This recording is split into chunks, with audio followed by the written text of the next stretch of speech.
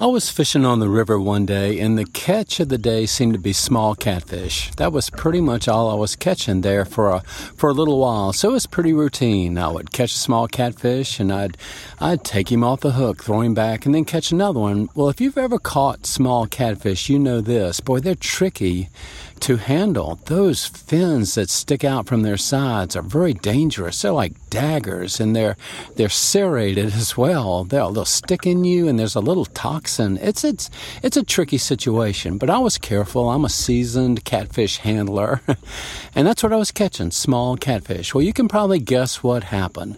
One of them slipped out of my hand, did a backwards flip, and stuck right in the top of my foot with that fin that's on the side, that fin that's just like a dagger.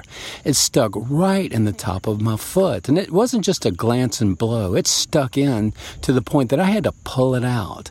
And it was quite a mess. Quite a mess. Well, here's what I knew right away.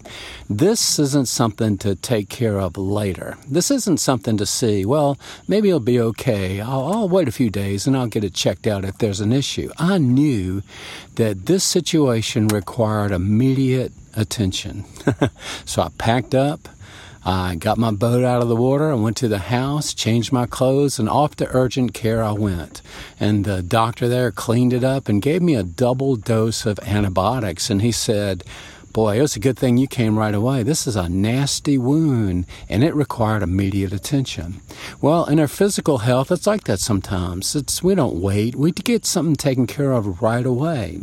Well, it's like that as well in our spiritual health. Sometimes something requires immediate attention, not to deal with later, not to pray about for a season, and then maybe in a month I'll visit that again. No, sometimes it's immediately, our response is immediately required. It needs immediate attention. And here's a good example of that.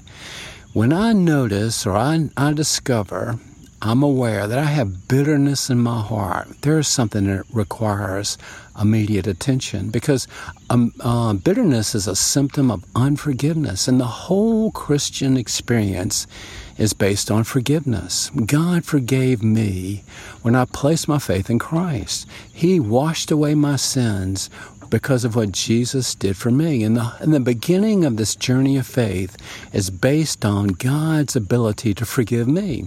And then Jesus taught without any question that we've been forgiven much, now we need to be busy forgiving others. So those little points when that little bit of bitterness is stuck in my foot.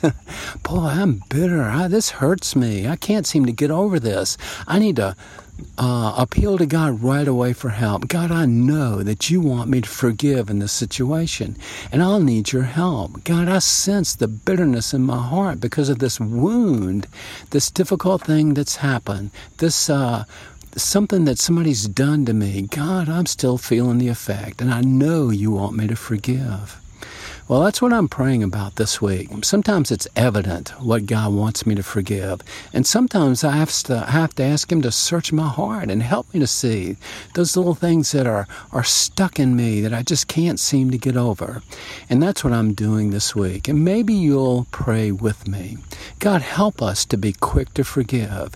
And Lord, search our hearts and help us to see that little symptom of bitterness, that little something that's stuck in our spirit that you want us to bring to you for help, for treatment, that you might help us to forgive. God, I know this is a serious issue, not something for later, but something that requires immediate attention.